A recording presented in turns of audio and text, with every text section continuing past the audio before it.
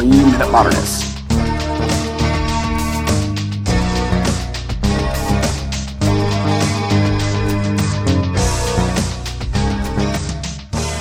Let's start with, because right now I'm doing a lot of research into electronic music for my job. So let me just start with asking, how did you encounter the San Francisco Tape Music Center?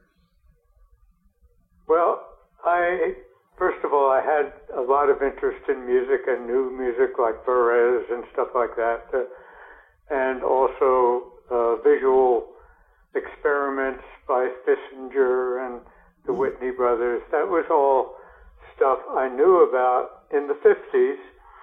I grew up in a town that had a lot of visual artists and musicians in Roosevelt, New Jersey. And so synesthesia really was natural to me. It was kind of an instinct and a drive that I had to join sound and light. Yeah. And so when I got to San Francisco in the early 60s, I met through Joe Landor, who was a painter, I met Ramon Sender first. And he's a composer. Do you know his name? Oh, absolutely. Yeah, okay. So you know Ramon. And, well, I went over and I saw Ramon, and we had a great time together and talked about sound and light and projection and electronic music, and also not just electronic music, but any kind of new ways to make sound and visual presentations. And then he told me about his relationship with Mort Sabatnik and Pauline Oliveros, and very soon the three of us got together. So it was very quick after I got there. I just got an apartment with my wife at the time up on Twin Peaks, and went to visit Mort first, and then we set up some concerts at the Sonic series, we called it, at the San Francisco Conservatory of Music. And these were very interesting. Some of them were very raw and you might say spontaneous and invented pieces that we did.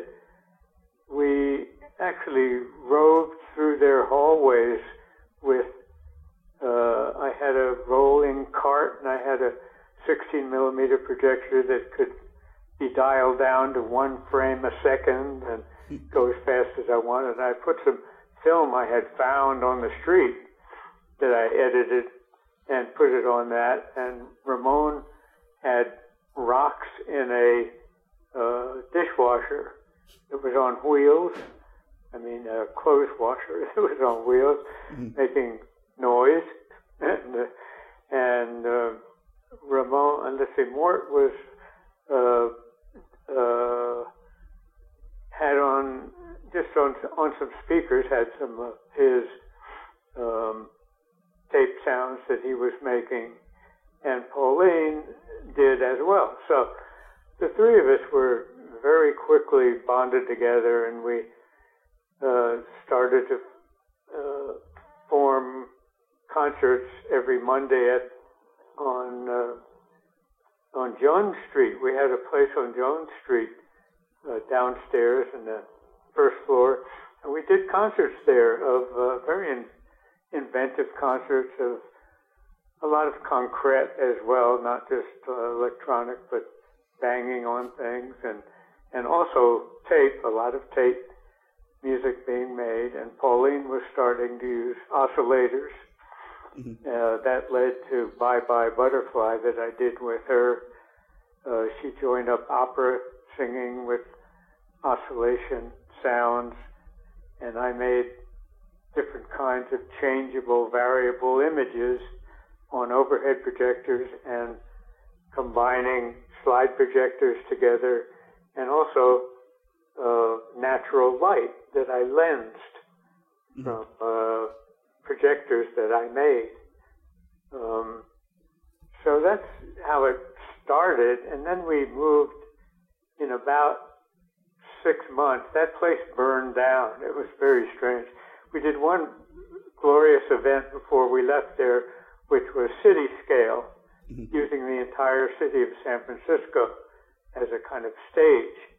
And it went from middle afternoon all the way till 2 in the morning. And I can tell you more about it, but it'd take too much time right now. I'll tell you later if you want. But we moved on to found a place on Divisadero Street, and that became the San Francisco Tape Music Center. And Anna Halprin had some use of the space and the radio station there in San Francisco. It was so friendly to new music.